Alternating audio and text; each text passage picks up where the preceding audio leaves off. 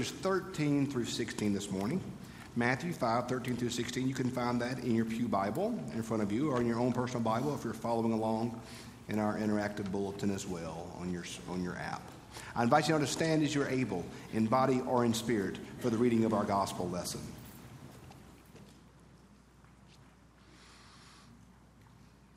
You are the salt of the earth. But if salt has lost its taste, how can its saltiness be restored? It is no longer good for anything, but is thrown out and trampled underfoot. You are the light of the world. A city built on a hill cannot be hid.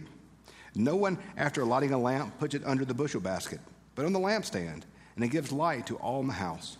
In the same way, let your light shine before others, that they may see your good works and give glory to your Father in heaven. This is the word of God for the people of God. Thanks be to God. You might be seated. Or I guess may and might, either way. You might, or, hey, if you want to stand, who am I to stand between you and the good Lord? So, I am not a particularly good cook. I'm an excellent eater.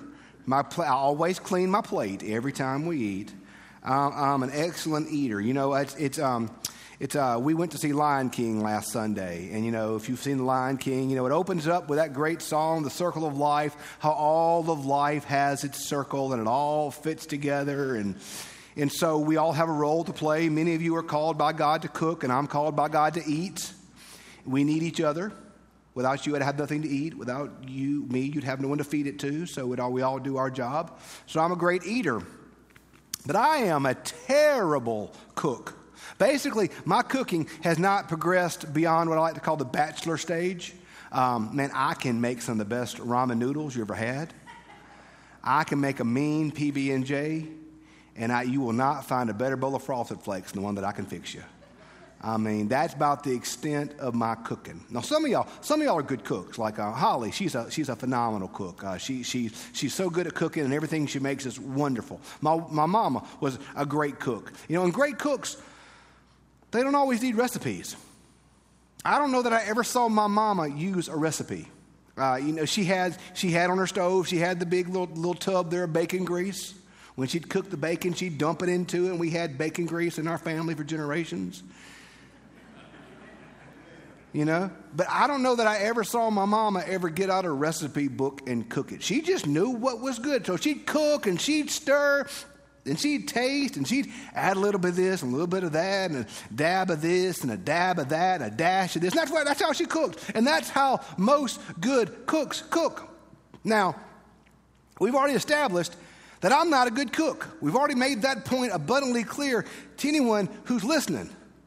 But the few times in my life when I've tried to cook, like, I don't need recipes for me that use the word dabs and dashes. I need metric system measurements. I need 0.5 ounces of whatever. I don't need estimations. I need definitive numbers. Like, because I'm a terrible cook. I'm going to kill you if I cook for you. Like, it's 50-50. You don't die when I cook. I grilled out yesterday. I'm out there on the grill with my little meat thermometer, you know, sticking it in the meat, making sure at the right temperature, because I don't want to kill my family of salmonella, you know? Just didn't. So that's the kind of cook that I am. I need specific instructions. I need recipes. Recipes are pretty instructive. They tell you how to cook. They tell you what you make. And whatever you make with your recipe is what you're going to produce. Whatever your recipe has is what's going to be spilled out. Now, you might not be the best cook or whatever. Maybe you burn it or whatever. But if your recipe is for a ham sandwich and you make a ham sandwich, it's a ham sandwich. Like, your recipe spills out what it is. You follow it point by point. You know, they have all these new, prepackaged meals they'll send to your house, and you'll cook them, you know, those type things. You follow the recipes, and supposedly anybody can do it. The recipe produces what you cook. Well, it's like that in life too. The recipes that we live our life by produces what Jesus would call fruit. So the recipes that our lives are being built by will produce a certain type of fruit. If the fruit of our life is love, joy, peace, kindness, the fruits of the Spirit, something in our life is producing that. So if you look in your life and you find love, then something in your life is producing that love. Or if you look in your life and you see rage, then something in your life is producing rage. You look in your life and you see patience, well, something in your life, there's a recipe in your life that's producing patience and kindness and mercy. But if you look in your life and there's anger and discord and hatred, something's producing that as well. Our lives are going to produce something. Our lives are going to produce fruit. So the question is, we look in our life and we see, well, what is the fruit we're bearing? What fruit are we bearing? And the fruit that we're bearing is going to be born based off the recipes that we're using. The last few weeks we've been studying the Sermon on the Mount. We've been on the Sermon on the Mount all summer. And the Sermon on the Mount, to me, in the Old Testament, Moses goes up on a mountain and gets a law. And that law instructs the people of God how they are to live. Well, Jesus Christ in Matthew's gospel goes up on a mountain and he gives a law. But Jesus' law is a little bit different. Jesus' law is a little bit different. Moses' law is very practical in many ways. You don't do this, stop that, don't do that type stuff. Well, Jesus' law is different. Because Jesus says this: blessed are the poor in spirit. Blessed are those who hunger and thirst for righteousness. He's not saying don't stick your finger in a light socket. He's not saying don't be dumb. He's saying let the posture of your heart be towards God. Blessed. Remember, the word blessed in Greek means satisfied. Completely satisfied shall you be. Completely satisfied shall you be when you hunger for God the way a starving man hungers for food. Blessed shall you be when you show mercy. Mercy is basically putting on another person's flesh, getting their experiences. Blessed shall you be when you can empathize with another person. Satisfied shall you be when you realize you can't save yourself and that your salvation lies only in God's goodness. Then you're satisfied. Then you're blessed. Then you're happy, because then you're not trying to save yourself. You're living in response to God's good news of salvation. So for me, the Beatitudes, above all else, are not necessarily a to-do list, but the Beatitudes show us the proper posture of our heart. That our heart should always be inclined towards God. The posture of our heart should always be kneeling and focusing upon God. And if the posture of our heart is always focused upon God and radically loving Him above all else, if the posture of our heart is always about focusing our life, our soul, our all in all towards God, then that posture, that recipe is going to produce fruit. Last week we talked about, the sermon last week was entitled, The Results of Peace. When we realize that by radically chasing Jesus above all else, some folks aren't going to like that. And that's okay, because if our identity is found in Jesus Christ, not in the approval of other people, we're not chasing their approval, we're chasing God. But far too often, our approval, our worth is not found in God's thoughts towards us, but our worth is found in the approval of other people. That's why their opposition hurts so much. That's why their rejection hurts so much. That's why when they don't like us, it hurts so much. Because we're finding our worth not in the fact that we're a child of God, but we're finding our worth in the applause of other humans. And y'all, that's fickle. The applause of humans is fickle. It changes day by day. Well, if the recipe of our heart is cemented upon God, it produces peace. Well, today we see when the recipe of our heart is that posture that's given to us in the Beatitudes, we see what it produces. Jesus says two things. He says, he doesn't say you might be. He says, you are the salt of the earth, and you are the light of the world.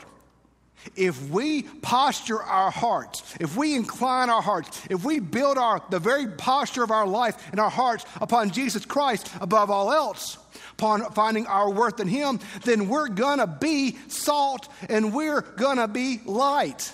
If that is the recipe that our life is built upon, then that will be the fruit that it will produce. When the posture of our hearts is upon Jesus, we will become salt and we will become light. Jesus tells us that this morning. Salt and light. In Jesus' day, salt was, golly, the most valuable resource in the world. You know, in the olden days when Tim was growing up, they didn't have refrigerators. Well, that's really more of a Scott County thing than an old thing, right? Scott County is not nearly as refined and elite as Bogue Chitto, so I get that, you know. Bogue Chitto, where the elite live, you know.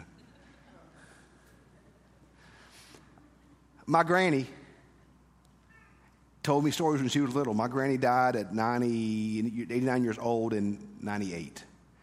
So she's seen a lot in her life. She still had an old ice box. And by ice box, I mean a box you put the ice in to keep it cold. She salted her meat when she was a kid. They had all that there. Because the only way to preserve the meat was you salted it. Salt is something that preserves life. Salt preserves life. So as Christians, as salt, are we preserving that which is good in the world? Do we hold on tight to that which is good in the world? Do we cling tightly to the faith handed to us by our apostles, by the apostles? Do we preserve the good things in life? Because y'all, the world's going to push towards what is evil or what is dark or what is mean. The culture's going to always be a little mean. And so someone has to hold on to that which is good. Paul puts it like this: my brothers and sisters, whatever is holy, whatever is noble, whatever is pure, my brothers and sisters, think on these things.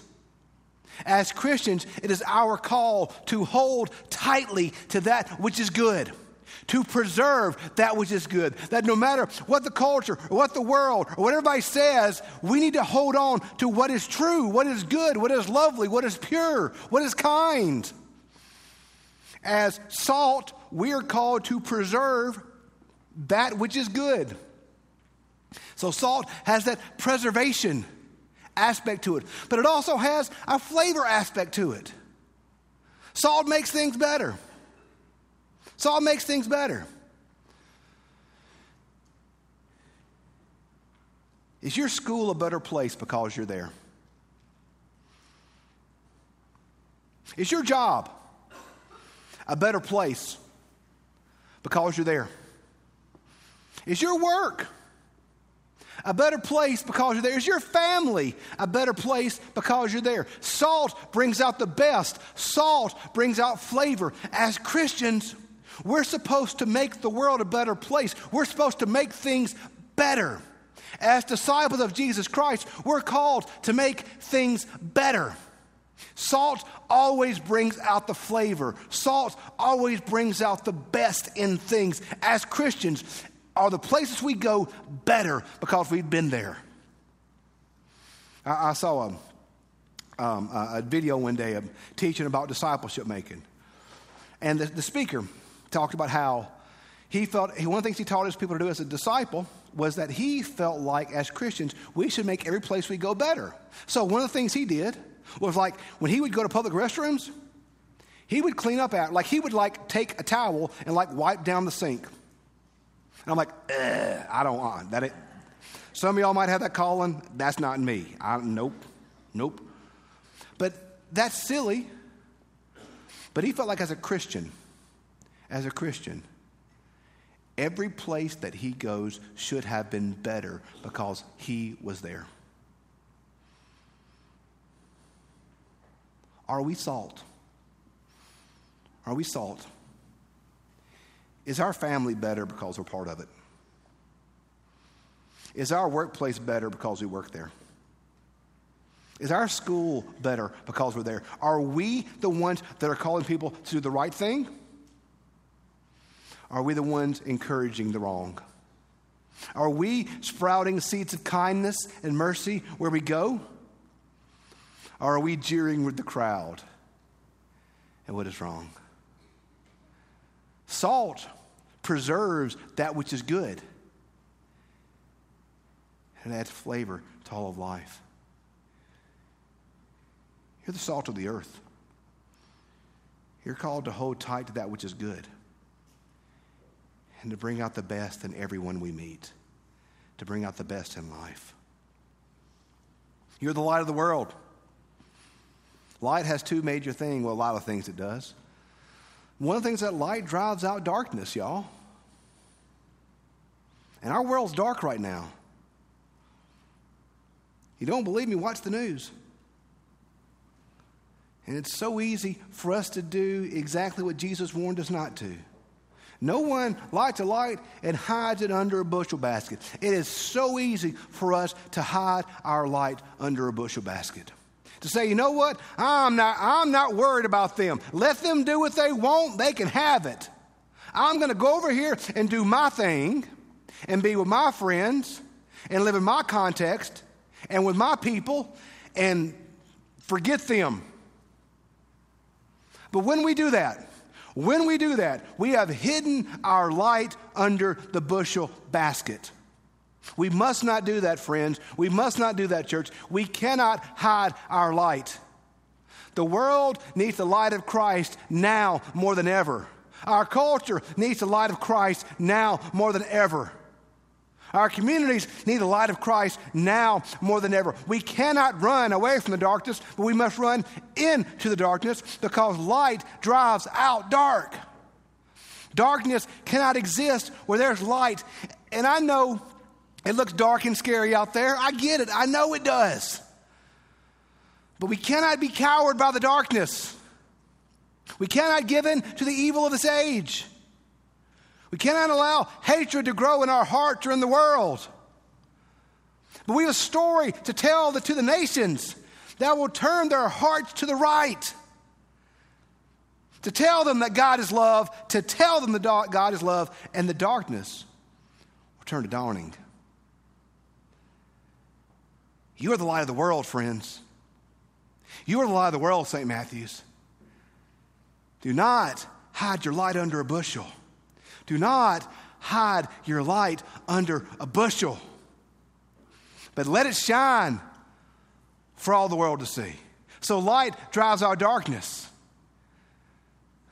And light shows the way. Light shows the way. You get your little lantern out and you're walking with it. And it illuminates the path in front of you. You take your flashlight out and you shine it around so you can see where you're going. Does your light, does your life, does it show others the way? Do folks know how we should live based off you? Do folks know how we should show mercy based off you? Are you being light? Are you being light? Are you showing others the way? Our life's going to produce something, y'all. It is. What is your life producing right now? Is your life producing faith, joy, love, hope, these things? Or is your life producing bitterness and rage and discord, hatred? Is your life producing patience? And that's a hard one. Is your life producing something other? The recipes that we build our life out of will be what we produce. If the posture of our hearts is that which the Beatitude talks about, understanding that God is God and we build our life around Him, then we're going to produce these fruit. It's going to happen. It's going to happen. But if we're building the recipe of our life around our stuff, then we're going to produce something else. our world, our schools, our communities desperately need us now as a people of grace to be salt and light. It's our mission. And as I think about, in life of the church, August 1 is kind of New Year's Day. It really has become, because, now we're back in school and life returns to normal. So things pick back up, everybody starts coming back to church. Just like everything's back to life. Summer's over, Within That Live starts next week, everything's picking back up. School's starting. So as I thought about the school year, that's what I want for you, that's what I want for us, is to be salt and light. To make a difference. To make a difference. But it starts with me inclining my heart towards God above all else. It starts with you inclining your heart towards God above all else. The Beatitudes show us the recipe we are to live our life by, and we will produce salt and light. Today, in this moment, what recipe are we living our life by? Today, are we producing salt and light? Let us pray. Gracious God, thank you for your grace and your mercy. Thank you for your goodness. God, help us today in all ways to live our life via your way, in your will, in your truth. Help us, oh God, to produce salt and light each day. We love you. We ask it in Jesus' name. Amen. As we come now to our time of Holy Communion, I invite you to, you have a couple options. You can follow along in your order of worship this morning. You can turn to page 12 in your hymnal. Or like I said, if you have our mobile app, you can follow along within that in our interactive bulletin for our service of Holy Communion.